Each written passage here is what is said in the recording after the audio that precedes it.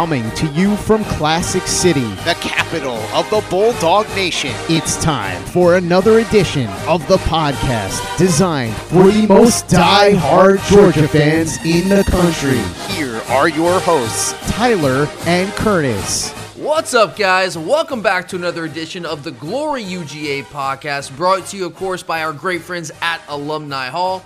Every single day, we get closer and closer to the 2023 football season, and you don't want to wait till it's too late, guys. Go ahead and pick up all your 2023 game day gear at Alumni Hall as the Dogs get set to kick off the march to the three-peat. And there's no better place to do that than Alumni Hall. They have all the brands you want, all the styles you want, anything and everything you could possibly imagine to get you ready, to get you fired up for this 2023 season. Alumni Hall, they got it, man. So check them out today, either in-store inside the Epps Shopping Center here in the Classic City or online at alumnihall.com. But as you guys know, I am your host, Tyler, and joining me today in what might be his last appearance here on the podcast for at least a couple of weeks. Does that sound about right, Curtis? Very well, maybe. Yeah, maybe next weekend, but that'd be about it. Do you want to do the honors and explain to everyone why you will be gone for at least a couple of weeks? Oh, yeah. So at the beginning of August, I will be getting married. You're dragging my butt up to Boone, North Carolina in the process. Yep. And we'll be doing that and taking a nice little break after that.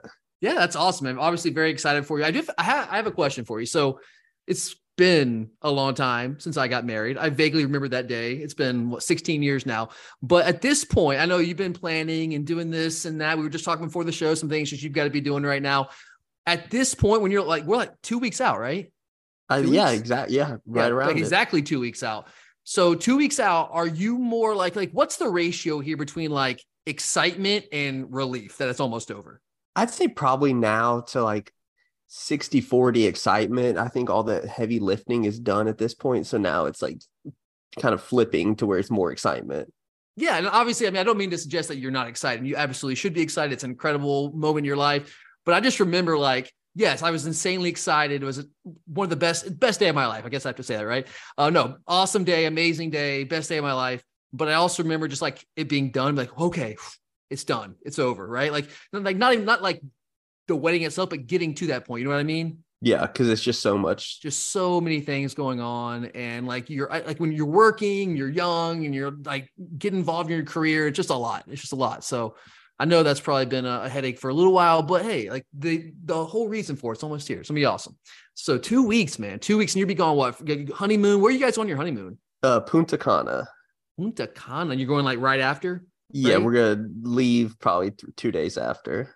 All right, man. So I guess I'll be holding down the fort for a couple of weeks, but that's all right. You'll get back just in time for like the season to start pretty much, right? Yep, pretty much. That's, timing had to be arranged for that. Of course I do. I seriously, man, I have to give you like the biggest thank you in the history of the world. Thank you so much for not planning this during the football season, because you would have put me in a really tough spot if you would have. Oh yeah, I get it. I would have put myself in a tough spot. Let's put it that way. I mean, dude, anniversary in the middle of the season every year, like good luck with that. But yeah, I mean, I think, I love you, and I think I would have come, but I don't know. You know what I mean? Like I got games to go to. No, yeah, now I we don't have to risk it. Yeah, you can't risk it, right? But so I definitely appreciate you, man. You're the best. Thank you for doing it before the season.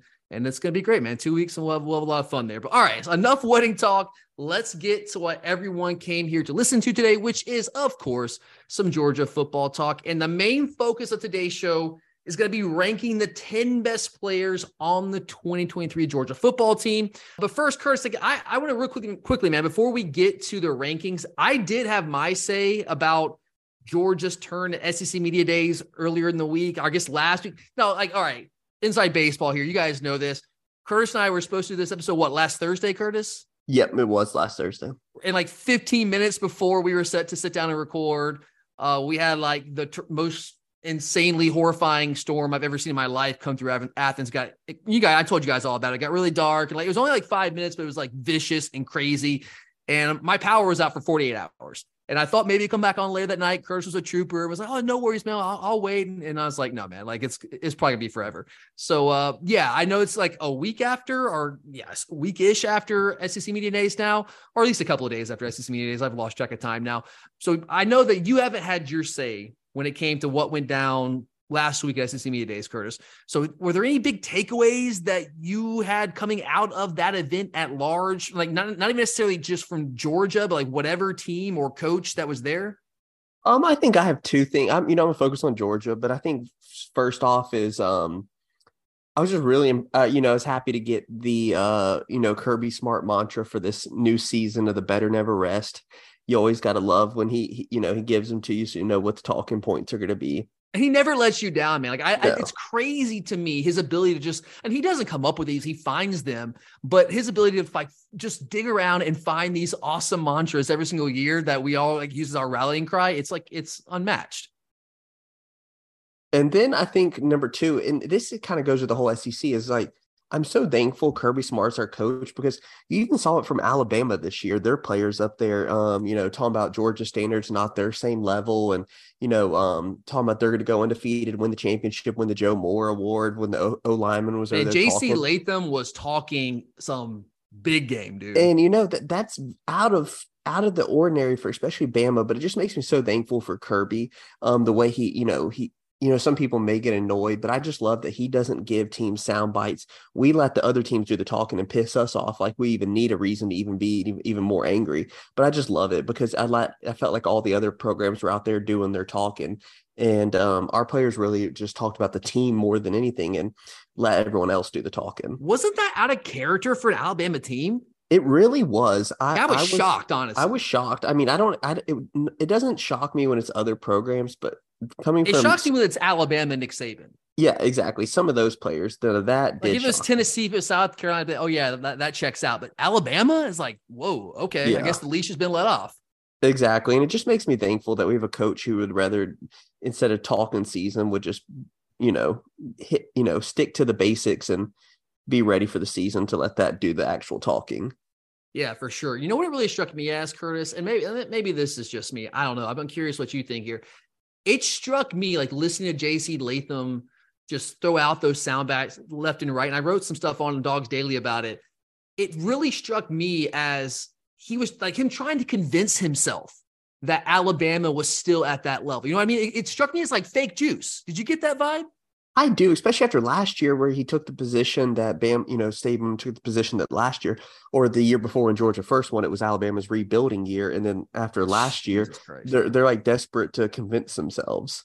Yeah, it's like that's like he was trying to like convince himself that, hey, we're still the standard, right? And it's like, I mean, whatever you think, man. Like, I mean, I guess back-to-back national championships wouldn't change your mind. If that doesn't change your mind, then nothing will, I guess. I don't know. But it really kind of just struck me as that fake juice. Like he was trying to talk himself into the idea that they were still at our level, which I guess, that's why we play the games. We'll see this year. But, and I don't know, man, that struck me as weak. I thought that was pretty weak on his part. I know he felt like that was big, tough guy, but I kind of perceived that as him just kind of throwing some weak sauce out there. What about Brian Kelly? I think it was the first day, Curse. So did you catch what he said about like comparing LSU's roster to Georgia's roster? I did. I believe he said they're going to catch up, but it won't be this year. Yeah. What did you make of that? Like just a flat out admission from a sitting SEC head coach that we played in the SEC championship game last year that they aren't as good as us. I think twofold. Maybe it's a challenge to his team, and then also just being smart and not giving talking points to Georgia, who he's like hoping and plans on playing. Yeah, if I had to go one way or the other, I would lean towards that side. It's like the old Munson, you saw Mark Stoops take they asked him something about Georgia, and he was like, "I'm not going to answer that." Yeah, like I'm not giving them any fuel, and so I think that's part of it. For sure. I mean, I would lean that way. I would definitely not go all in and like, hey man, we're better than Georgia. Like I definitely would not do that. But I don't know if I've ever heard like a coach of at least, we're not talking about Vanderbilt here, Curtis. We're talking about LSU again, who was in the SEC championship game last year in year one of Brian Kelly's tenure in Baton Rouge. And he's sitting there saying like straight up, yeah, we're not as good as them right now. Like maybe we probably will be in the future. We think we will. We're pretty sure we will be. But right now, nah, we're not there. I don't know. I mean, I guess like what else is he going to say? But yeah, I mean, I may not have said we're not there yet. I just may have given more praise, but I think there's a way you can word that a little bit differently to avoid saying like, yeah, we're not as good as Georgia, which is basically what he said. Yeah, I agree. If I was an LSU fan, I would be like, yeah, you're right. But also been like, dude, don't say that. Like don't say that out loud. Like, we don't need that. We don't need that. Of course, Curtis, we had a bunch of, like, we've had this all off season. This is nothing new. It was just, I guess very loud on during SEC media days, everyone talking about our schedule, because that's where everyone's attention was at SEC media days. Everyone had their say, everyone throwing out talking point left, talking point right. But Kirby, I loved what he said. He was asked about the schedule and he's like, come play it. What'd you make of that? Oh, I love it. I mean, he's not backing down. Kirby really has taken more of an aggressive opinion instead of, I thought he was a little salty in the way he came out there, and I loved it. He was not taking crap from anyone. Well, he didn't like directly address the AJC stuff. And I guess he was asked about speeding one time by Pat Forty, and he gave a really good answer there, but Pat Forty still went and wrote some like hatchet job hit article. Of course, of course that's what he's going to do, but whatever. I felt like he was really pushing back on the idea that we have this like really bad culture within our program without like directly addressing it. Does that make sense? Yeah, especially when he took the position of like talking about all the retention and things continuity, retention. Yeah. He's like, because that's what he was basically saying. I was like, hey, like if our program and our culture was as bad as you say it is, and you're making it out to be, why do all these kids stay? Why do all these coaches stay? Maybe let's just look beyond just the service a little bit here. But what do you make of like the idea that we've talked about this a little bit. I know I think I did an episode about this a couple of weeks or a month or two ago, but I don't know if you've had a full say on it. What do you make of the idea in general that our schedule is like a cakewalk? I mean, first off, most teams don't. I mean, you always have Tech in there. I think Tech's going to be improved. So, I mean, that's not going to be as bad as I think they could be a bowl team this year for sure. Exactly. I mean, overall, is the schedule a little weak? Yes, let's be honest. But part of that was out of Georgia's out of our control. What were they supposed to do when we were forced to drop Oklahoma? Because that was going to be our marquee non-conference game. Yep. And that's the little part of this that all the opposing fan bases and even all the talking heads out there who just want to like get engagement, get clicks. That's the part, of course, they can very conveniently forget to mention. Yeah, every time. And it's just like, yeah, we would have played. It would have been like, we actually would have had a tougher non-conference schedule than Bama when you throw in Tech and then going to Oklahoma instead of having Oklahoma or how they have Texas at home. Yeah. So, I mean, we would have actually had one of the tougher schedules, but that was out of our control. And here's the thing too, Curtis, like, no one wants to mention this because it doesn't make their narrative, right? It doesn't fit their narrative. We can't play ourselves, man. You know, like when you're the best team in the country, you know what? Your schedule is not going to be as tough as everyone else's who has to play you because you can't play yourself. Well, I mean, you know that, think about, you heard it all the time last year. It's like our practices were tougher than most of our games. Oh yeah, for sure. And look, I've said it many times. It's not our fault that everyone else in the SEC East sucks. It's not our fault. Like all you Tennessee fans, you South Carolina fans, you Kentucky fans, I guess, whatever fan base out there, Florida fans, all of you ripping us for our schedule. Do you not realize that you are telling on yourself? In fact, you're ripping yourself for not being good enough and not giving us enough of a challenge. Yeah. You know what I mean, Kurt? Yeah, it's kind of funny when it's ridiculous. You see it from opposing fan bases, writers, especially at this past week, and it's like you're admitting that the team you write for, that you cheer for, sucks. That's exactly what they're doing. They're like, no. I mean, Georgia's schedule is so easy. Like, yeah, it's easy because you suck. Like, I'm sorry. Like, it is what it is. It's not our fault that you guys can't hold up here in the bargain. I'm sorry. It's not our fault. And I will say this, Kurt. Like, I'm with you. Like, it is by SEC standards, typical SEC scheduling standards. It's not an overwhelmingly difficult schedule, right? It's not. I think there's obviously been more difficult schedules. We played more difficult schedules. I think there's also been weaker schedules, though. I think going to Tennessee is going to be a tough football game. We all know that. Of course, I don't think Ole Miss, like, we're better than Ole Miss, but that game that is a tough game. That's a team that we don't normally play, that we don't have, we don't have that experience playing them. Like, we don't have experience like game planning for this team. It's a very different kind of team that you're having to play. And I know it's in Athens, and I'm very excited about the fact that it's in Athens, seeing someone new come through town. But like, I don't like, no one's looking at that game and talking about that being a game that could be difficult for Georgia. Does that game, when you look at that game, do you feel the same way, or is that just in your mind, like everyone else, like it's just whatever? No, I think it is, especially when the fact that I think it's a tricky game. It is. And especially when you have Tennessee, it's right before Tennessee. Yep. Yeah, exactly. So it's like, yep.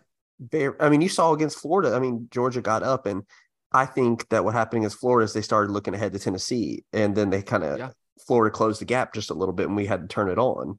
I mean, we are obviously better than Ole Miss. I'm not trying to sit here and suggest that we're not. Like, we're 2-3 scores better than Ole Miss. Easy.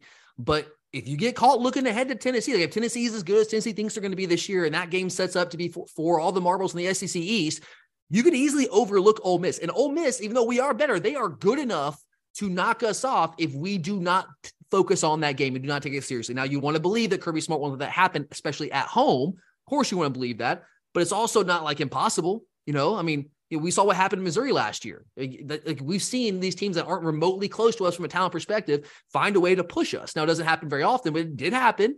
And the way that game sets up, like, I don't think it's inconceivable to say that game could be tougher than people think. I think Ole Miss is gonna be a really good football team. Like, they just have misfortune. Like, we have, like, people want to say it's the easiest schedule in the league, and maybe it is. That's fine. I think Ole Miss might be the toughest. Like, they might be a 7-8 win team, but they might be like a 10-win caliber team. They just happen to have this insanely difficult schedule. But like, I'm with you. I don't think it's obviously not a crazy tough schedule, but I don't like, here's what I would say. It's all relative. Like, if North Carolina occurs, I'm just throwing out a random team. If North Carolina, who people are going to have as a top 25 team coming into this season, if they had the schedule that we have, would people be calling it as easy as they are right now? No, because teams like that struggle against people like App State. Exactly. Here's the thing. If North Carolina or whoever, whatever random team out there in the country, if Illinois or whatever had this schedule, no one would be looking at it and say, oh man, that's an easy schedule, because it's all relative. Like, when we have this schedule, it looks easy because just of how dominant we've been. Like, that's what it comes down to. We've been so dominant. It doesn't really matter who we play. It's going to look easy relative to everyone else in the country. You know what I mean? Because they're not on our level. So I go back to the haters that are out there ripping our schedule. They're also too dumb to realize that when they are trying to insult us by ripping our schedule, they're actually complimenting us. That's really what they're doing, because they're saying, wow, you were just so much better than everyone else that you play. You know what I mean? Does that make sense? It is. I mean, that's kind of what they're saying. Like, there's not a game we should lose in there. Yeah, but whatever, man. Like, I will say, like, I don't know. We'll talk about this later as we get close to the season, although it's coming up really close here. Do you think, like, okay, let's say we drop the SEC championship game, right? So we're undefeated through the regular season. We drop the SEC championship game. It's not in necessarily the schedule. Yeah, sure. By SEC standards, weaker, but it's the perception. Perception becomes reality, right? Do you think if we drop the SEC championship game, even though we undefeated in the regular season, I know you have to think about what happens. Nothing happens in a vacuum. We have to consider what happens around the rest of the country. But if we drop whoever we play in the SEC championship game, if we get there, does the perception of our schedule being so weak, does that maybe make it more difficult for us to find our way into the playoffs? I think if it was Georgia of a couple years ago, yes. But you think the back-to-back national title is kind of compensates for that? Yes, I do. What if we drop a game to say, like, I don't know, like, let's say we lose to Ole Miss, all right? They've been an 8-win Ole Miss team, and we go 11-1 the regular season, and we win the SEC championship game. Do we still get in? Obviously, I still think we do, because I've seen it happen so many times before with some of these other conferences. I mean, maybe not. I think we would, because then they're good. If we win the SEC, unless there's like 4 undefeated teams in the Power 5, like we have to get in. Yeah, and you'd have to. Well, and it would be hard to find all those undefeated teams with a conference champion. Yeah, I mean, I guess the only way we might get left out in that scenario is like if the Pac-12 champion is undefeated, Big 12 champions undefeated, Big 10 champions undefeated, and ACC champions undefeated. Then we get left out, right? But yeah, I think if there's one open slot, even though there's 3 undefeated teams from Power 5 conferences, there's one open slot. If we're the SEC champion, even if that is with 1 loss in the regular season, I think we're in, right? Yeah, I agree. But what if we are undefeated in the regular season? There's 3 undefeated champions from other Power 5 conferences. We lose to Bama or LSU or whatever in the SEC championship game. We're out, right?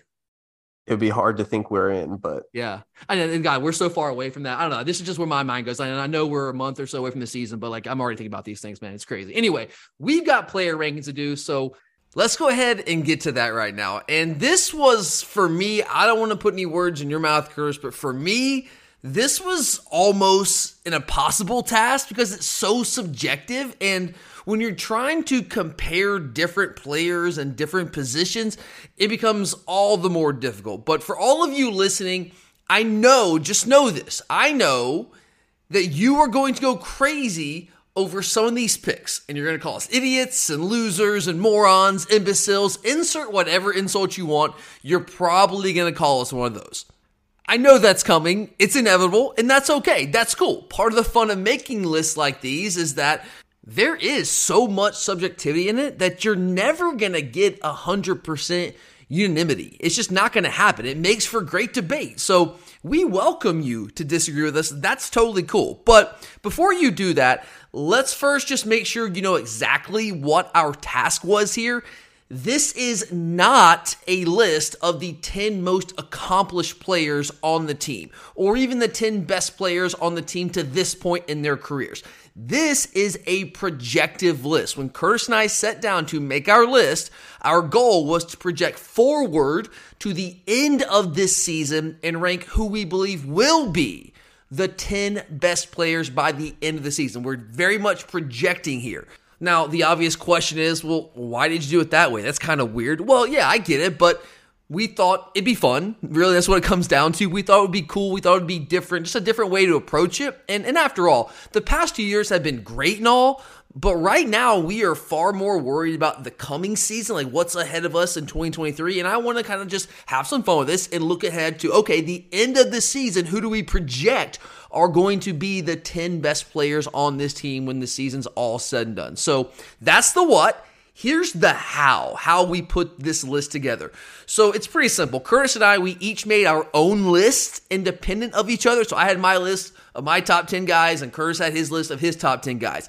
I didn't look at his list. He didn't look at my list until both lists were made. We didn't even discuss it at all. We just said, okay, here's the task, make our list.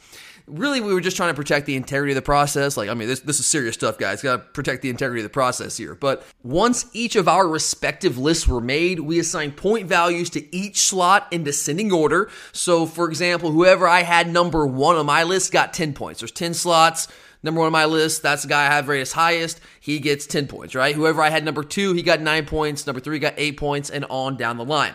And we did that for my list and Curtis's list. Then we added up the point totals for each player and compiled a unified, joint Glory UGA list of the top 10 players on the Georgia football team. And the results were interesting, to say the least. We'll get to that here in just a few minutes. So there were multiple players that either I had on my list that Curtis didn't have at all on his, and vice versa. So for those players that I had on my list and Curtis didn't, or he had on his list and I didn't have them on mine, even if they had a higher point total than some other guys that we both had like low on our list, we ranked them behind those guys that we both had somewhere on our list because we just felt that was the right way to go about it. For example, let's say that Curtis and I both had, let's say Malachi Starks on our list, but we both had him pretty low in our top 10. So maybe he had a point total of like 4 or 5. But let's say I had Nazir Stackhouse inside my top 5, while Curtis didn't have him ranked at all. So that would have given him, 5 or 6 points there. So in that case, even though Nas technically would have had more points than Starks, because I had him ranked higher, we would have put Malachi ahead of Stackhouse because we both had Starks on our list. I hope that kind of makes sense. I know that's a lot of words, but I think it makes sense. But okay, enough explanation here. Let's go ahead. Let's get to the good stuff. And we're going to start the bottom and work our way up. And coming in at number 10 on our list of the top 10 players on the Georgia 2023 football team is cornerback Kamari Lassiter. And Curtis, this is one that you and I saw a little bit differently. We weren't that dramatically apart here, but we saw a little bit differently. You had him at number 7 on your list, Curtis. I did not have Kamari on my list at all. He's definitely a guy I considered having my list. I went back and forth, different iterations of this list. He was on it, he wasn't on it. Ultimately, he was left off the list. But he comes in at number 10 on our joint unified list. So since you did have him ranked on your actual list, Curtis, at number 7, I'm going to go ahead and put this question to you. Why will Kamari Lassiter be one of the 10 best players on this team? Well, first, I think it's because you look at the fact that he's going to be probably our best corner. He was last year, and I think he will be again this year. And so let's be honest, if you're going to be the best corner on our defense, then you are probably going to be one of the best players on this team because that's one position we are just overly stacked at. You would like to think so. And I'm not saying you're wrong in this, Chris. He absolutely could be a top 10 player on this team by the end of the season, which is what we're doing here. By the end of the season, who's going to be the top 10? Who are going to be the top 10 players on our team? You could absolutely be right here. I could be wrong. And again, I'm not going to argue much with you because I had him on my list at one point and then ultimately just left him off. But I look at Kamari and I agree with you. We've talked about this many times. He was, by the end of last year, our best corner. our best true corner. All right. Totally agree with that. But does that mean like he was an elite corner himself? I don't know. I don't think so. I mean, it's my counter to that is I think he is elite because teams were afraid to attack him. I think he has the potential to be elite. I don't know if he was elite last year. All right, I could see that. I mean, I still think I guess that's what we're doing. We're trying to project forward. So like, yeah, and I think that what we've seen from him is someone who has shown growth and gotten better every opportunity. Absolutely. And last year was his first year as a starter, so there's that. And I do think that he absolutely improved as the season went on. Like he was never bad. I'm not saying he was bad. Kamari was good for us last year. I just don't think he was an elite cover guy in his first year as a starter. And could he grow into that this year? Absolutely. I'm not going to discount that at all. And I think he probably will.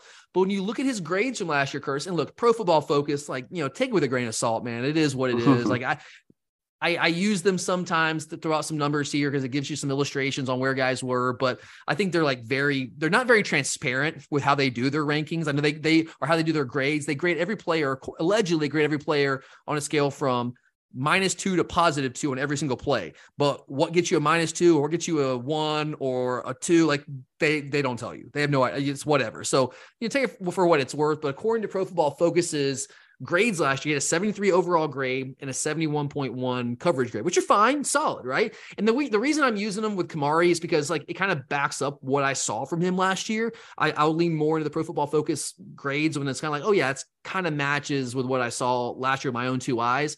But he was really good at run support, which is you can't discount that. He was awesome in run support. But Curtis, there were 16 corners in the SEC last year that graded out higher than him. Again, that was his first year starting, and I do think he got better as the season went on. But I don't know, man. Like, it does give me hope for him this season to be one of our top 10 players, and I think that he absolutely could be. I just, I was making this list. I just felt that there were 10 other guys that I would put above him right now. But I'm not going to argue too much because I don't think it's a crazy thing to have him on your list at all. Not at all. All right, let's go on to the next guy, number 9. Now, Curtis, you and I were like in different solar systems on this one, and I think I'm the crazy one here. I'm going to go ahead and say I own it. I think I'm the crazy one. Coming in at number 9 is quarterback Carson Beck. I had him at number 3 on my list, Curtis. You had him nowhere. He was not ranked on your list. So this is like, I think this is by far our biggest divergence. I think this one and the next one were like almost exactly equals in terms of like how far off we were. So we were just like, again, not even in the same solar system here, Kurt. So I think Carson's going to have a big time year. I'm going to talk about that in a minute. I'm going to let you have your say here first. Why no love for Carson Beck? It's just hard to see him being the 10 best player. Because it's extremely projective. I understand. Exactly. And I kind of need to see how they're going to use him because is he just going to be a true pocket passer, which I think would maybe be a reason I wouldn't have him in the top 10. I mean, that's pretty much his game. He's not a stash. He can roll the pocket, but he's not like Stetson Mobile. He's not.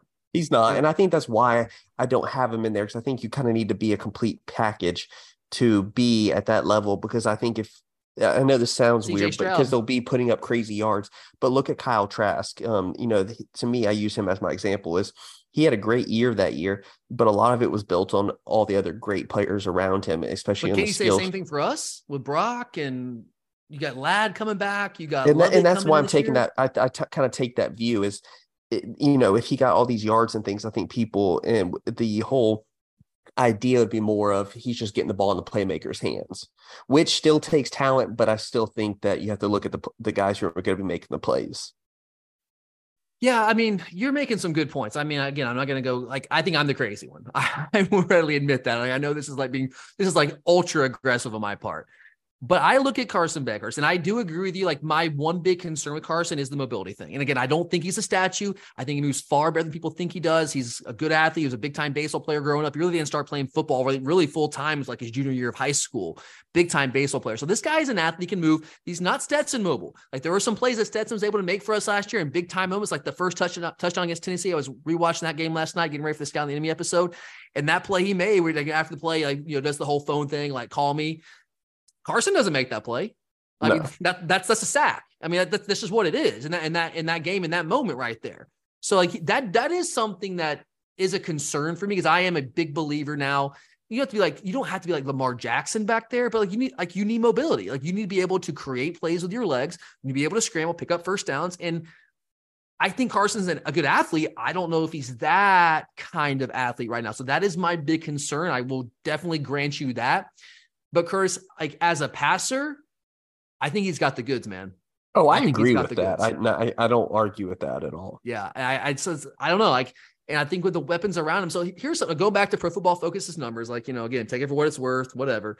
But he had a 74.2 overall grade last year. I know this is extraordinarily limited sample size. Now, 74.2 overall grade, not great, right? Like solid, it's fine, pretty average.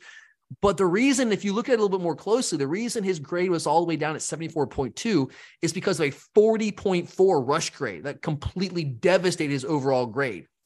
His passing numbers, Curtis, were top 3 in the entire conference. Okay.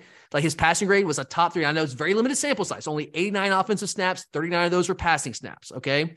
But if you ignore the snap minimums, he had the 3rd highest passing grade in the SEC last season behind 2 guys, Bryce Young and Stetson Bennett. One was the number 1 overall draft pick, Stetson Bennett, who in my opinion is going to be a starter for the Los Angeles Rams, NFL, within a couple of seasons, all right? He was ahead of Jaden Daniels, Hendon Hooker, Spencer Rattler, Will Levis, KJ Jefferson, Will Rogers, all those guys. Now, yes, those guys threw a lot more passes, much larger sample size of them, so you have to factor that in, of course. But when he got opportunities to throw the football, Curtis, he did it at an elite rate, all right? An elite rate. And when he was out there, he was not working with our top weapons. I know everyone wants to point out, all the rivals out there want to point out and say, well, that was garbage time. He was throwing against second team defenses. That was, first off, not always true. A lot of those teams had some first team guys still in there, but he was also throwing to second and third team guys himself. All right. So you got to factor that in there. And when I look at Carson, I see a guy going to year 4 in our system. And yes, I know Mike Bobo is no offensive coordinator, but still, it's very much our system, guys. Bobo put his wrinkles in there. Lingo is the same, very much a very similar system to what we've been running under Todd Monken. And even if you don't want to say it is, it's year 4 in college, which means he's got all those reps watching tape, learning to read coverages, all those things. He got that experience last year, and he has some ridiculous weapons to work with. Curtis, Brock Bowers is maybe, he might go down as the best tight end in the history of college football. And he's got that dude to work with. Got Dominic Lovett coming over, his proven production in the SEC. Ladd McConkey, one of the most underrated players in the SEC the past 5 or 6 years. Dude's freaking awesome. All that guy does is go out and make plays. You've got Arian Smith, who showed signs of finally coming on as a full-time wide receiver towards the end of last year. We know what that guy can do.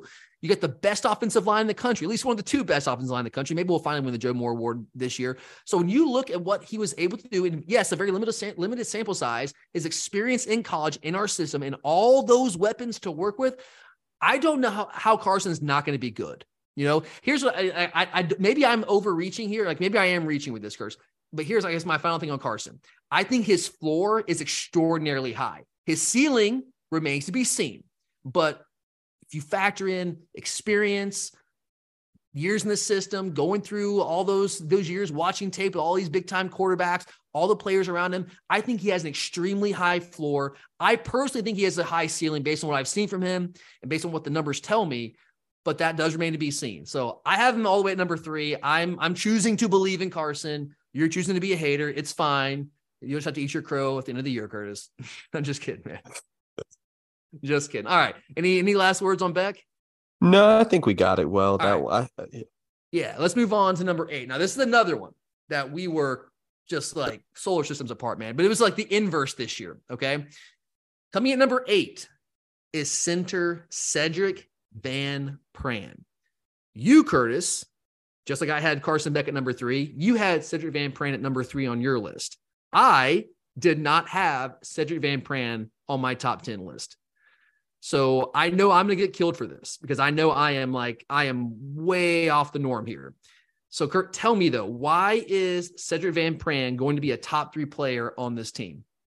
Here's my thing. He may not be the highest drafted lineman on this team, but outside of Mims and Tate Ratledge, who I still think that could go either way. But outside of those guys, I mean, he's the best offensive lineman on this team. And I think I take into account, I'm giving him a little bit extra just because of the value he brings as a leader.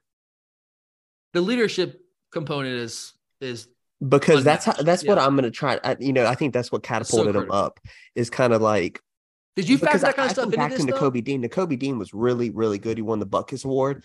But there were a lot of guys better than him, in my Mike Way opinion. was better. Yeah. I Yeah. mean, he just was. People don't want to admit that, but like he was. That's why he was a first round draft pick.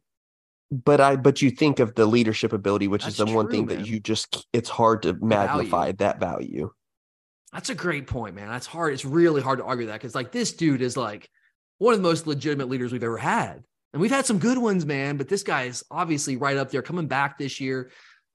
I'm not going to like kill you for this, Curtis. I'm not. Because like you're probably right here. I'm probably the idiot once again, but this is a guy I will say I did consider him strongly. And he's another guy that with my different iterations of this list, he was on my list, off my list, on my list, off my list, ultimately end up off my list. Okay. So I don't think you're crazy at all whatsoever. Ultimately, I went with Tate Ratledge over Cedric Van Pran on my list personally. And I thought about that long and hard. I went back and forth between those two. It's close. Like you can go either way. That's why I'm not going to argue too much with you. I'm just going to try to make my point why he was off my list because I know people are probably sitting there shaking their heads like, what are you talking about, you idiot? Well, just let me explain. Okay. So Cedric was awesome last year. He was really good. Okay. He did a lot of good things for us. But I think his hype has gotten a little out of control coming into this year. And that's fine. Like I don't begrudge a guy that. Again, he's an awesome guy. So I'm rooting for him so hard, man. Like he's a great, fantastic young man. He went to my wife's a teacher here in Athens, went to her school, read to her kids, just an incredible guy. So love him. But I don't think his production last year met the hype around him coming this season. If you really watched him down in and down out, I don't think his production on the field last year fully meets the hype that he has coming this season. That's just my take on it. Curtis, I'll say this, like, there's a reason he did not go pro last year. It wasn't just because he loves the University of Georgia. Yeah, and I think that's too. I think that's something that's being a little oversold, and I think that's a great point for you to bring up. Yes, I think the love of Georgia did help, but it was for sure. But I don't think that was everything. Yeah, like it's a great place to come back to if you don't like your NFL draft stock, right? But if he would have been told, "Hey, you're gonna be a first-round draft pick," he's not coming back to Georgia. Like if he was told he's gonna be a second-round draft pick, he's not coming back to Georgia. That's not how these things work anymore, guys. Like it's very rare somebody comes back just because they love the university and they love their teammates that much. I'm not saying it's impossible, but like that's usually not the driving factor. I would say maybe for Nick Chubb, that was kind of a factor for him. Although, like in 2016, he wasn't Nick Chubb. Like if Nick Chubb never had the knee injury, does he stay and come back for 2017 just because he loves Georgia and loves his teammates? Probably not. I don't know that he does. I don't know. So I just think, like, to me, there's a reason he did not go pro last year. And if I'm going to go back to Pro Football Focus again, take it for what it's worth. His overall grade last year, Curtis, on Pro Football Focus was 69. Okay. Now, maybe there's a big margin for error there, but still 69. We got, especially when it comes to the line of scrimmage, we got to preface. It's tough. I agree. I'm pretty sure Pro Football was a big jock rider of Michigan. I totally do. I cringe a little bit when I throw up Pro Football Focus grades because there's no transparency there. But again, I lean back, like, even though I don't always necessarily think it's like the most accurate thing in the world, when it kind of backs up what I've seen with my own two eyes, I tend to put a little bit more credence in, and maybe that's confirmation bias. Like I'll own that. Okay. But I do think you should always be skeptical of those grades. Always. Like as a rule of thumb, always be skeptical. I always am too. But again, I tend to put a little bit more stock on them when I see when they kind of back up what I see on the field. But Cedric's awesome. He's a good player. He's a really good player. I think he's better than 69 grade. I would have graded him out. I mean, I don't know. I don't know what the number is. That's just be arbitrary, but he was better than that in my opinion. But I do think there were some issues with his production last year. He had trouble staying on blocks consistently. He would spend too much time on the ground. Right? Remember Solomon Kinley, Curtis, your favorite guy back in the day? Yeah, or Justin Schaefer flopping around like a fish out there, like a dead fish, as you used to say. I'm not saying Cedric was that last year. He spent way too much time on the ground. All right. Yeah, I think he did. He did get bailed out a lot by Tate. Yeah, he did, especially later in the season. Yeah, I mean, Tate wasn't. His numbers weren't great either, but Tate was also like first year as a starter. Once Tate got healthy, you could tell a difference of when he fully got healthy, though. Halfway through the year, Tate turned it on. He was a different guy. The first part of the year, Ratledge was like, I would not have had him on my list. But the second part of the year, I was like, okay, yeah, now I see why people were saying he was the best lineman we had coming into the 2021 season. First part of the year, he's working off him. He's a Liz Frank injury, man. Like a big old lineman, like that's tough. Those foot injuries like that. Especially conditioning wise, because that's what we always thought was his problem at first. Yeah, absolutely. Absolutely. But I look at Cedric, and I think he had trouble staying on blocks. I also think he was really inconsistent working up to the second level. There were so many. There's a multitude of plays. It wasn't just him. Like that was an issue for our line in general, but I think he was a big culprit in it. There were a number of plays where if our linemen could work up the second level a little faster, a little bit more effectively, we had big plays in the run game that never quite, there were good plays, like 5-6 yard gains. And so no one's upset about it, but instead of 5-6 yard gains, they could have been like 60-yard gains if we just work up the second level a little faster and get that linebacker. Cedric had trouble with that at times last year. I thought he did fine occasionally, but he was inconsistent, in my opinion, working up to the second level. I thought he was good in pass pro, but generally speaking, he was good in pass pro. I think he struggled a fair amount, though, handing off and like picking up stunts. And that's tough. Like that's not an easy thing to do. I mean, I couldn't do it. Who am I to say? But, I hold Cedric to a high standard. Like if we're talking about this guy, people talk about him as like the best center in the country this year. And I think he could be that. I really do think he could be, but he wasn't that guy all last year. He just wasn't. And I think Ratledge, again, going back to that, he wasn't without his issues either. But again, he was coming off a major foot injury that still lingered in the early parts of the season. His overall level was pretty similar to what we saw from Cedric. That was first year as a starter, again, coming off a major injury, while Cedric was in his second full year as a starter. So I don't know. I think Cedric has a chance to be the best center in the country or one of the best centers in the country, maybe work himself into a first, second round draft pick. Maybe. I need to see that though first, Curse. And it's not that I think Cedric's a bad player. I think he's a good player, but we have a lot of talented players in our team. And I just felt like there were 10 players that were better than him last year. And I think 10 players, I think have a chance to be better than him at the end of this year. That's just kind of my last thing on Cedric. All right. You ready to move on? Oh yeah. All right. Let's go to number 7 here. You and I were pretty much in agreement here. Coming at number 7 is sophomore safety Malachi Starks. I had him at number 10 on my list, so at the tail end there. You had him pretty low as well at number 8, but he was on both of our lists. So what was this ranking based on for you, Curtis? This crazy thing is I actually see him as a higher ranked player, but it's hard to truly grasp how good he's going to be. But when you just look at the impact plays he made as a freshman, and yeah, he made some mistakes, especially later in the year with some of these coverage breakdowns. But he was someone that still got better and still made a lot of those big plays where you're like, okay, wow. Or I think that's what I say. He made a lot of wow plays, which you think the more he grows, the better he gets, the more he's going to make those. Yes. So here's my thing with Malachi. The dude's supremely talented. And I'm so happy he's on our team. I'm a big fan of the guy. He's an awesome young man, a lot like Cedric, comes from a great family out of Jefferson. So I'm rooting hard for the guy. And look, he was a true freshman last year. Anyone playing as a true freshman in the SEC for a national and championship team, you're pretty freaking good. Okay. You're pretty freaking good. Now you're right. He had some mistakes at times that hurt him and hurt us. And there's a couple plays in the SEC championship game against LSU that cost us there. He got lost at times in coverage, but again, true freshman, mistakes will be made, but you clearly saw the upside, the ceiling, the potential in this guy, his physical ability all season long. I thought he did it. Like, if you look at his Pro Football Focus grade, his run defense grade was only 72. I would strongly disagree with that. I felt he was really, really good against the run. I thought he was a really strong tackler. His pass grade was 64.8, which that kind of checks out. You know what I mean, Kurt? Like sounds about right. But his run grade only 72. Like I need to check some math there because that does not seem right based off what I've watched all these games so many times. I was just watching Tennessee game last night and for like the 15th time. And this dude just coming up from the third level, making plays against guys in like electric athletes in space with no problem. So I don't know, man. I don't know if I have an issue with that one, but I do think there's a little bit of this with Malachi. All right. So he's very talented, obviously, but I think, some of the expectations from him coming to this season, I think it's kind of a case of a very highly touted recruit who made a spectacular play early in the season last year on pure athletic ability against Oregon, that interception. That drove people wild. And I think it's in those kind of things are kind of somewhat skewing the perception of how he actually played for large parts of last season. Again, I think he was better as a tackler than Pro Football Focus wants to give him credit for. But pass coverage was a problem for him. He had some high profile picks, some big time plays, but he was lost back there at times. And needs to just shore up on his coverage skills in general and just the technique and being able to drive on the ball, all those kind of things. But the talent is obvious, and that's why he made my list. True freshman. I thought he played really well for a true freshman in the SEC in big time situations. And I think the talent that he has, the physical ability, is going to allow him to finish inside the top 10 once we get into the season as one of our top 10 players on this team. All right, Kurt, let's move on to number 6 here. Let's stay in the defensive backfield. This is another guy that we both had on our list in different spots, but he was on both of our lists. And that is, I guess, now safety Javon Bullard. So I had him at number 6 on my list. You had him at number 10. So this is a guy that I was a little bit higher on than you were.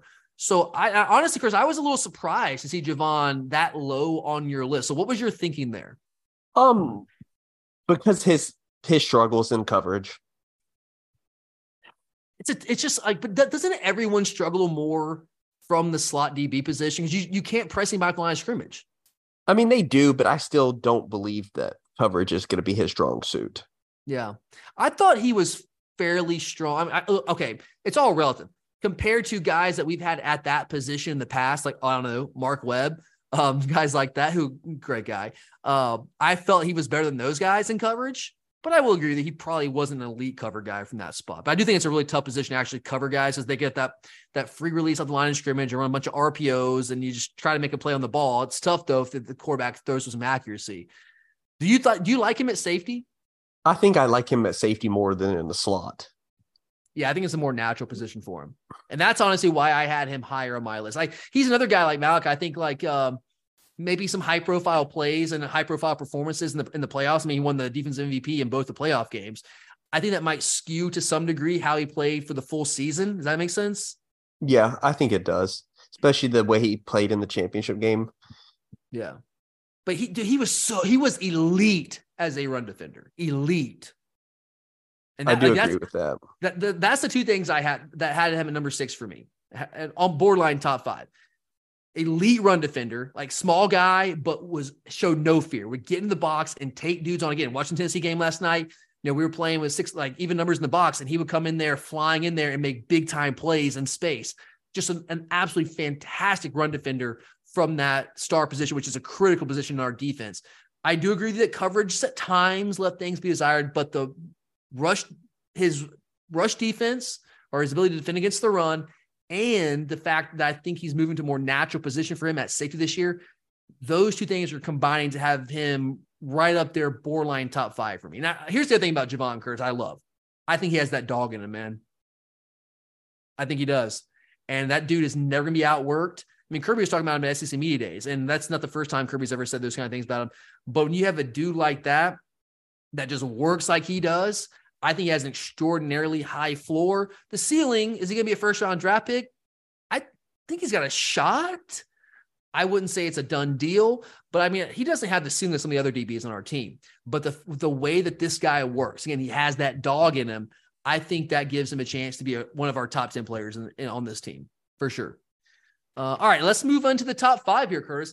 Coming at number 5, and I don't know if this is too low or not, man. I don't know. Coming at number 5 is wide receiver Ladd McConkey. You were actually a little higher on Ladd than I was, Curtis, and I love Ladd. I didn't have him quite as high. We were close. You had him at number 5 on your list. I have him at number 7 on my list, so not that far apart, pretty close there. I have no issue with you having him inside the top 5, Curtis. Explain that to me. Why was Ladd inside your top 5? I just think that his value. I mean, right. Lovett's going to be a big weapon, but I think he's probably one of our best big play weapons. But also, just outside of the little stretch he had where he had trouble, he's been a very sure-handed receiver and made plays, especially like when you think back to Auburn 2 years ago where we had just him and A.D. Mitchell. The guy always makes plays. And it's both in the run game and in the pass game you can use him. So I think his versatility and his value makes him so valuable to us. And on top of the ability to be able to be a factor in the pass game and the run game, it's also where he can be a factor in the pass game. This guy can play inside, he can play outside, he can play wherever you want him to play. I mean, this guy, you're right, the versatility, he is so valuable to this team. And I think he is so, and I said this earlier, so insanely underrated. I really do, Curtis. Like, is there a world where Ladd is actually the best receiver on our team? Yeah, there is. Like, I don't think that's like, I mean, I think the right answer is probably Dominic Lovett, but it also would not shock me at all if Ladd put up better numbers this year. It wouldn't shock me because this dude's just a player, man. Like, he's this dude that plays with a chip on his shoulder. He's still the little nobody from North Murray High School that no one was paying attention to. And he plays with that chip on his shoulder. Like, it never ceases to amaze me. Like, Stetson got all the love for like the former walk-on, right? And get this great story, this picture book story. Like, they're going to make a major motion picture about out of this guy and his story eventually one day. Although he did everything in his power to kind of run Disney off of that, with how he kind of handled things in the pre-draft process last year. But Ladd never gets that kind of love. You get that vibe, Curtis? Oh yeah, absolutely. And he wasn't a walk-on. It's because he's at a position where you have such flashy guys like Marvin Harrison Jr. and some of these other guys that are just big name 1,000-yard receivers, which he hasn't been. Yeah, and look, Ladd wasn't a walk-on, and he also didn't he had more immediate success than Stetson did. Like, Stetson had the story where he was like the scout team legend in 2017, then goes to JUCO, then comes back to Athens with a late scholarship after he was set to go to Louisiana and play with Billy Napier. Comes to Athens, was an afterthought, and then he gets in the game against Arkansas in 2020, and he leads us to a victory there, and then he wins a couple more SEC games. Everyone's clamoring for JT Daniels because we lose to Alabama, and we think the ceiling for the team is limited with Stetson at quarterback. He gets benched and then comes into 2021. No one's even remotely talking about him. Kirby openly says that Carson Beck's the backup quarterback. And then when JT goes down, then you got Stetson Bennett coming in. Everyone's freaking out and saying, "Oh my God, Kirby, what are you doing? You've lost your mind. I hate you. You suck." And then Stetson proceeds and promptly goes and wins back-to-back national titles and establishes himself as the greatest quarterback in Georgia football history. So the story is crazy. It's insane. Ladd doesn't have that kind of story, but there are similarities in that nobody believed in Ladd McConkey coming to high school. Like, nobody was talking about this guy. Nobody was recruiting him. Kirby and staff, with their great evaluation abilities, offer this guy late. And, you and I were like, yeah, this guy's gonna be a pretty good player. But I think most people out there are like, who, what, huh? And all he's done is go out and be one of the better players in the entire SEC. Like, he's been awesome. He's been unbelievable for us. I think he's a good player, but I don't think people truly realize how good Ladd is. I think they look at him and say, "Oh yeah, he's that good little player from Georgia, saw a little guy." Like, no, like, Ladd is a legit awesome college football player. And so, like, I'm actually mad at myself having him number 7. Like, I look at him, I'm like, dang, man, number 7, Tyler, you're an idiot. What are you doing? And I'll read my full list out here at the end of the show. I'll let you read your list, Curtis. I'll read my list, but this is our combined list. But yeah, I kind of mad at myself having number 7. I think you're probably right here with this one, Curtis. But Ladd's just valuable, man. And I would put my money on Dominic Lovett being our leading receiver this year, in terms of like receivers, not talking about tight ends, because we know Brock's can do his thing. But Ladd's got a shot, man. It would not shock me at all if Ladd is that guy at receiver for us this year. All right, Kurt, let's go to number 4 here. Now, this guy I have extremely high hopes for this year. You and I were of the very similar mind on him. Number 4 is defensive lineman Mykel Williams. I have it number 5 on my list. You had number 6 on yours, Curtis. Very similar there. And this is one that, honestly, man, I might actually argue against myself because this is 100% projective, right? But before I throw my thoughts out there, I'm very curious about your thoughts on Mykel. So, solid freshman season, 71 grade, did lead the team in sacks a year ago. That was only 4.5 sacks, but hey, he was a freshman. But Curtis, in your mind, what gives him a chance to be a top 5 player on this team by the end of this season? I think that he's going to be our major pass rush option for most of the season. And if it's not him, I don't know who the hell it's going to be. Yeah, outside him, Marvin Jones Jr., but I mean, they both have are coming off. Those guys, we hope. We have no evidence those guys can do it. We think, exactly. We hope. And I think Mykel flashed the most last year, which is why we kind of have him up there. He won a number of battles. It's a first-round draft pick at left tackle. So, yeah, I mean, when you look at Mykel Williams, he is not your traditional 5 tech at Georgia. I think Travon Walker really changed things, the 5 techs. Before it was like, it was Jonathan Ledbetter, right? Like that kind of guy. And Led was awesome, but he wasn't that dominant pass rush. You know what I mean? Didn't have that kind of athleticism. Whereas Walker, obviously different animal, first overall pick in the NFL draft. Mykel Williams is far more in that vein. I think he has legitimate pass rush ability. I think, like Curtis, like really, if we played a 4-3, he was like a true 4-3 defensive end. I mean, he could easily play that position, right? Yeah, there'd be no questions. Yeah, classic 4-3 defensive end, 100%. But in our defense, he's a 5 tech. Now we play more even man fronts. We can do odd man fronts really these days anyway. So he kind of operates as that kind of like true 4-3 defensive end in a lot of situations. But I agree with you. I think we saw enough from him last year. We saw the physical ability. We saw the explosiveness off the ball. And I also think that Michael was, as far as freshmen go, I thought he was a fairly polished freshman in terms of like his pass rush moves, his ability to use his hands. A lot of times these guys come out of high school, these big defensive linemen, and they just dominated on pure power, sheer size and power in high school, and they're not that technically advanced. I felt Michael was ahead of the game from a technical standpoint last year relative to most other guys his size coming into the college game. So I was impressed by that. Again, he did lead the team with sacks last year, 4.5. Now, we weren't a dominant pass rushing team, but he was the best pass rusher that we had on a team that did struggle at times to rush the passer with a natural pass rush. But I agree with you. I think he's going to be our best natural pass rusher this year. I'm very excited to see the different ways that we kind of scheme things up to get him some of those opportunities to rush the passer like that. And I think that Michael's going to have a massive sophomore year. Let's not forget, Curtis. Remember how the coaching staff and his teammates were talking about him this time last year? Do you remember that? I do, yes. About how this guy works. And to me, I always say this, when you match elite physical ability, which he has, with elite work habits, that's when you get greatness. Now, is Michael Williams going to be great this year? That remains to be seen. I think at some point before he leaves Georgia, he will be great, and I'm putting my money on it being this season. All right, Curtis, let's move into the top three. We got 3 guys left here. Now, this is where we're almost identical on these 3 guys here, Curtis. But at number 3, we have a guy that not a lot of Georgia fans have seen all that much of because he's new to the team. We have wide receiver Dominic Lovett transferring over from Missouri. We both had him at number 4 in our list. Add the numbers up. That meant he's number 3 on our combined list. I know you're like, how does that work? Trust me, it just works out that way. But this is a guy that you knew about if you pay attention to SEC football outside of Georgia. So there are a lot of you that listen to this show. I know who you guys are. You're diehards. You know this guy, right? But there might be some fans out there that are not as familiar with Dominic Lovett, Curtis. So when you're talking about this guy coming over from Missouri, what does he bring to this 2023 Georgia football team? I just think he brings just so much versatility. I don't know. I mean, they may try to use him in the run game, but I just think in the pass game that you can kind of use him anywhere. And he has that explosiveness and shiftiness that we really haven't had. I've talked about it previously, but since Isaiah McKenzie days, and I think that we know, or we've seen what that can be done. I know it's a different offense, but I think that just that weapon of what they can do is very encouraging.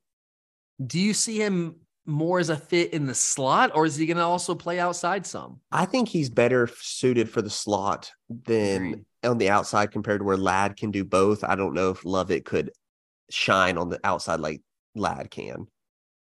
Yeah, I think Dominic Lovett can play outside. I think he can play X. I think he could potentially play Z. Now, is that where he fits best? No, it's not.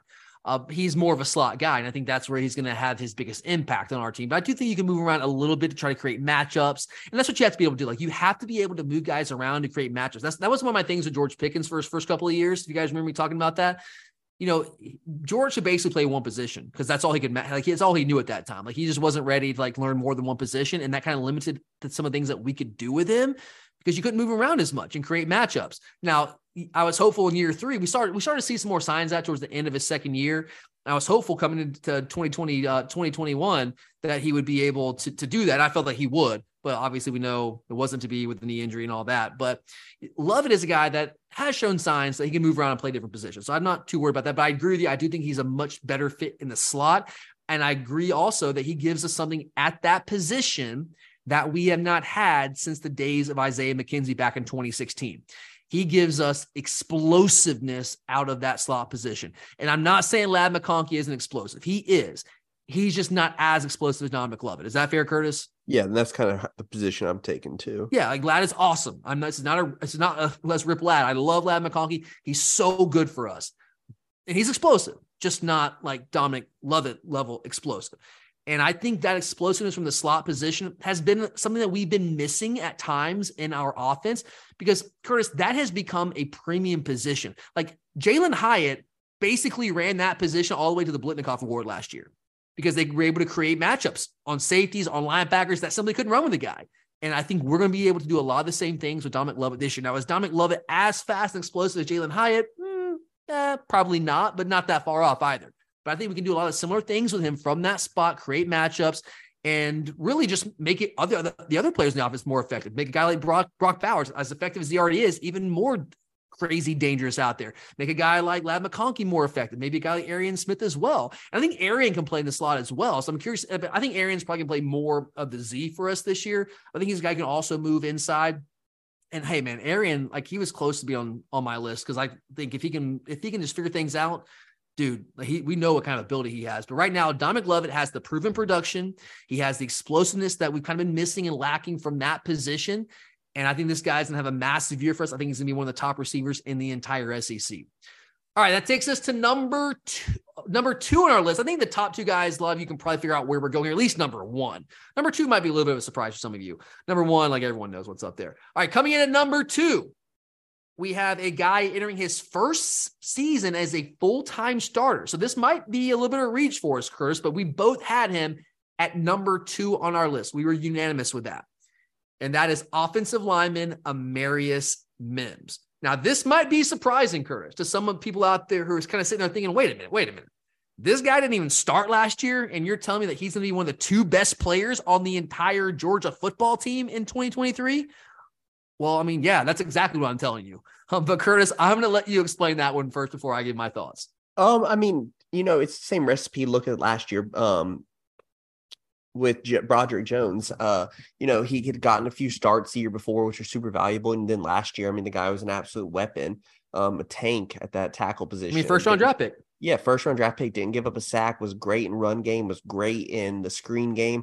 I mean, he did everything at a high level, and I see the same recipe for Amarius Mims. Now, yes, he's not going to go to left tackle, or at least that's what the idea is, but I still think that even at right tackle, he can be an incredibly valuable weapon and probably is our best offensive lineman and is going to be a game changer for us.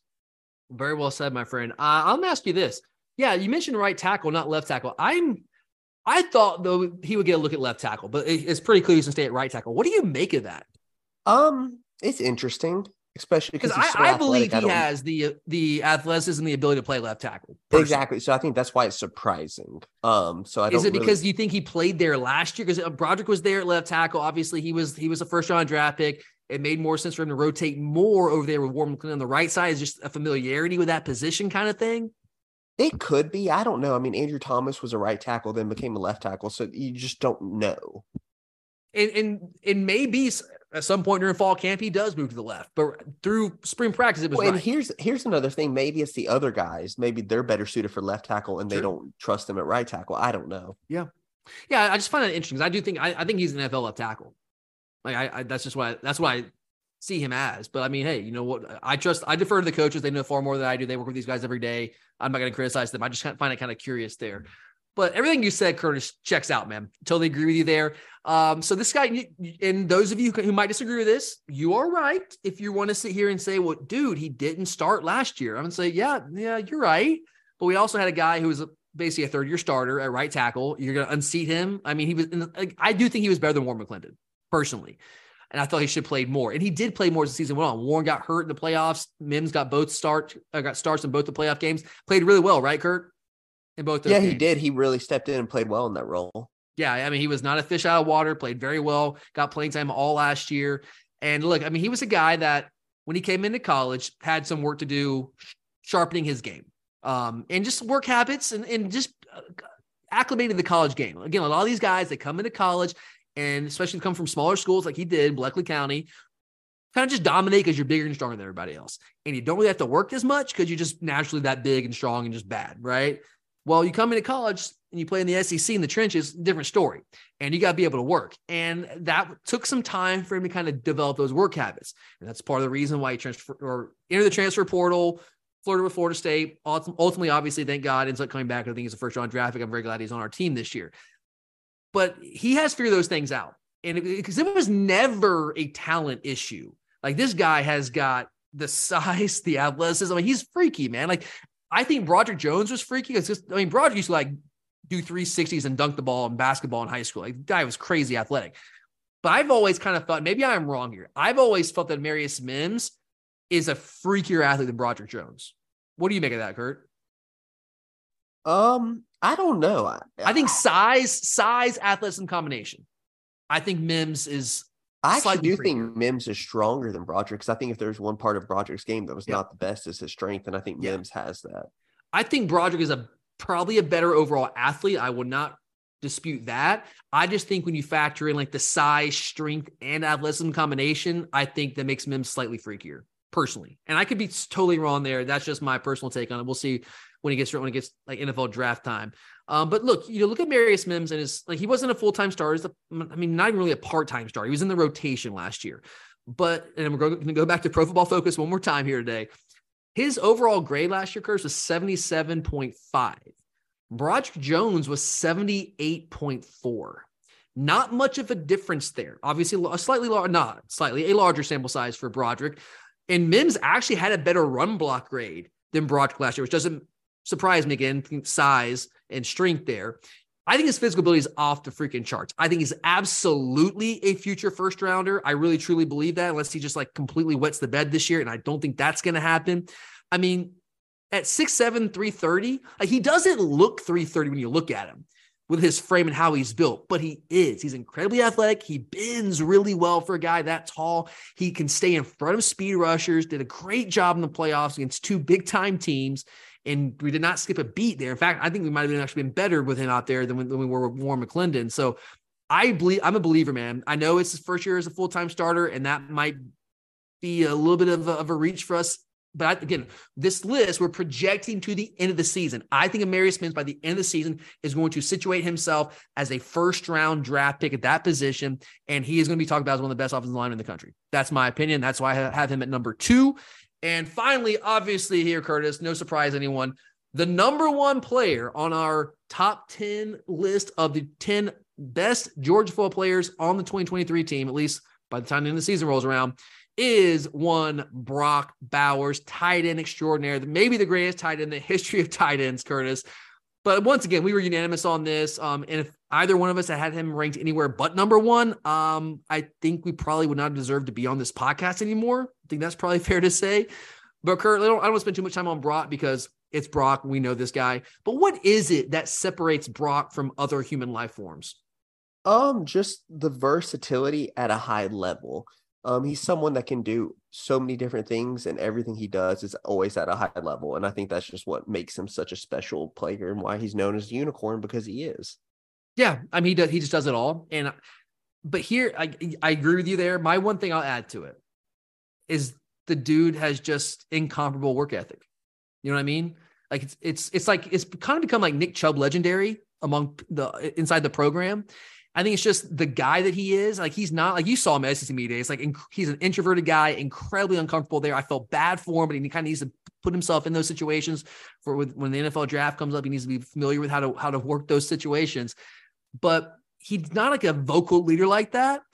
But everyone on that team respects him. Because like, there was who was it? Tate Ratledge, and I think it was it Jordan Hall and Zion Lowe. Did you catch that clip, Curtis?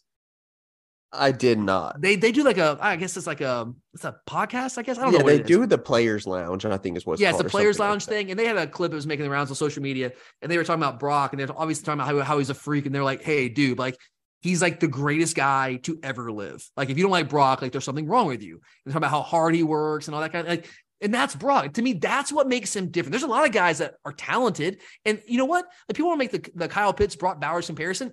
Maybe Kyle Pitts is more physically gifted. I don't know. You know, he wasn't the total package that Brock was in terms of like blocking, but Brock is just different because he maximizes what he has in that frame. Because he just works so freaking hard, man. And he has so much respect from his teammates. And to me, that's what separates Brock from everybody else, all those other tight ends. Like, yeah, he's super talented. Yes, of course. You have to be if you're going to be in that conversation. But there's a lot of super talented guys at that position. What makes him different is how he works, his habits. And I think that separates him. That's me personally there. But yeah, Brock's number 1, no questions asked. He's going to be the best player on the team. He's probably going to go down as the greatest tight end in the history of college football before it's all said and done. All right, Kurt, I know you got to get out of here, man. We'll get out of here real quick.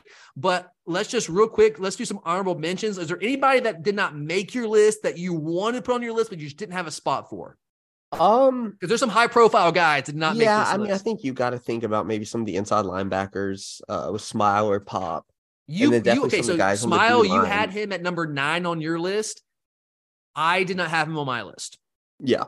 And I think that's fair. You can argue that I'm wrong there. That's fine. Yeah, I mean, I barely had him on the list. I think he's someone that is at least honorable. And then I want to go on the D line, someone like Brentson or Stackhouse. One of those guys probably is a high honorable mention. Yeah, I had Nas Stackhouse on my list at number 8. You didn't have him on yours. I'll go back to Smile Munden real quick. You had him at number 9. I didn't have him on my list. Here's the reason I didn't have him on my list. I love Smile. I told you I think he's gonna be a first round draft pick. We've talked about it already. Like, some people are now jumping on the train. Oh, he's better than Pop. Yeah, we've been saying that for months. That's okay. But I still believe that. I still think he'd be a first round draft pick. The reason I didn't have Smile on my list is I'm not sure when he's going to play for us this year, Curtis. Yeah, and I think that was my hesitation too. That's literally my only reason. It's like I don't know, like, he's probably going to miss some time, and I don't know how much time that's going to be. If I'm trying to project who are going to be the 10 best players on the team by the end of the year, I don't know where he fits in because of the injury situation. Now, if he's fully healthy, ready to go by the time the season starts, then I'll rethink my list and I'll find a place for him on my list. But right now, I couldn't do that in good conscience. I just don't know when he's going to be ready. Pop is really good. I don't think he's the first round guy. I don't think he's one of the 10 best players on our team. It's just that simple. Nas, I do though. I think Nas was really good for us last year. I think he had an 86.1 rush grade. His overall grade was dropped because he only had 53.1 pass rush grade. But that's not what he does for us. He was not Jordan Davis. So he's not going to be Jordan Davis this year. But I thought there might be a chance he had a big drop off of that spot last year, and there wasn't, because Nas was ready to fill in that spot and played at a really high level for us. Not Jordan Davis level, but like a high enough level to really help that kind of stabilize the interior of that defensive line. One more I'm going to throw at you here real quick, Curtis. We'll get out of here. Kendall Milton. What do you think about that? I just have to see him healthy. That's what comes. Again, go back to my iterations of this list. I had him on there at one point, took him off because in the injury thing, but I really strongly considered him when he was healthy last year. Curtis, the dude was good. He made plays, man. He made plays. Like, if you take out the snap minimums, his 85.8 grade last year, he was the second highest graded returning running back in the SEC if you don't take into account snap minimums last year. So when he got opportunities, the dude made plays. Now, can he stay healthy? I don't know, man. I'm crossing my fingers, dude. I really am.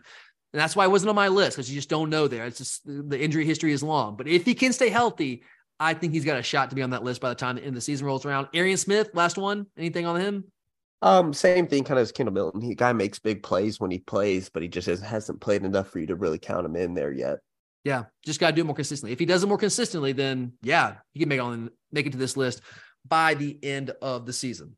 But all right, guys, I think that's it for us today here on the show. Before we get out of here, I do want to real quickly, as promised earlier in the show, I want to read you both my list, like my individual list, and Curtis's individual list. So starting from the bottom and working our way up, Curtis had Javon Bullard at number 10, Smile Munden at number 9, Malachi Starks at 8, Kamari Lassiter at 7, Michael Williams at 6, Ladd McConkey at 5, Dominic Lovett at 4, Cedric Van Pran at 3, Amarius Mims at 2, and of course, Brock Bowers at number 1.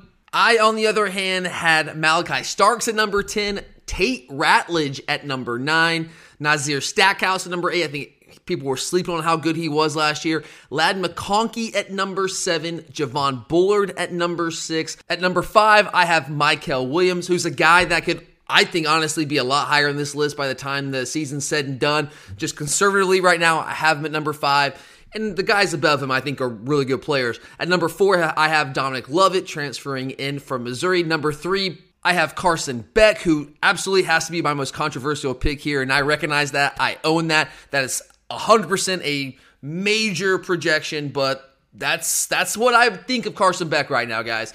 And then number 2, just like Curtis, I had Amarius Mims, and number 1, Brock Bowers. So to recap our combined list, once we put those two lists together, we had number 10, Kamari Lassiter, Carson Beck at number 9, Cedric Van Pran at number 8, Malachi Starks at number 7, Javon Bullard at number 6. Then inside the top 5, we had Ladd McConkey at number 5, Michael Williams at number 4, Dominic Lovett at 3, Amarius Mims at 2, and of course, Brock Bowers, the greatest tight end in the history of tight ends, coming in at number 1. Who else? It's got to be Brock.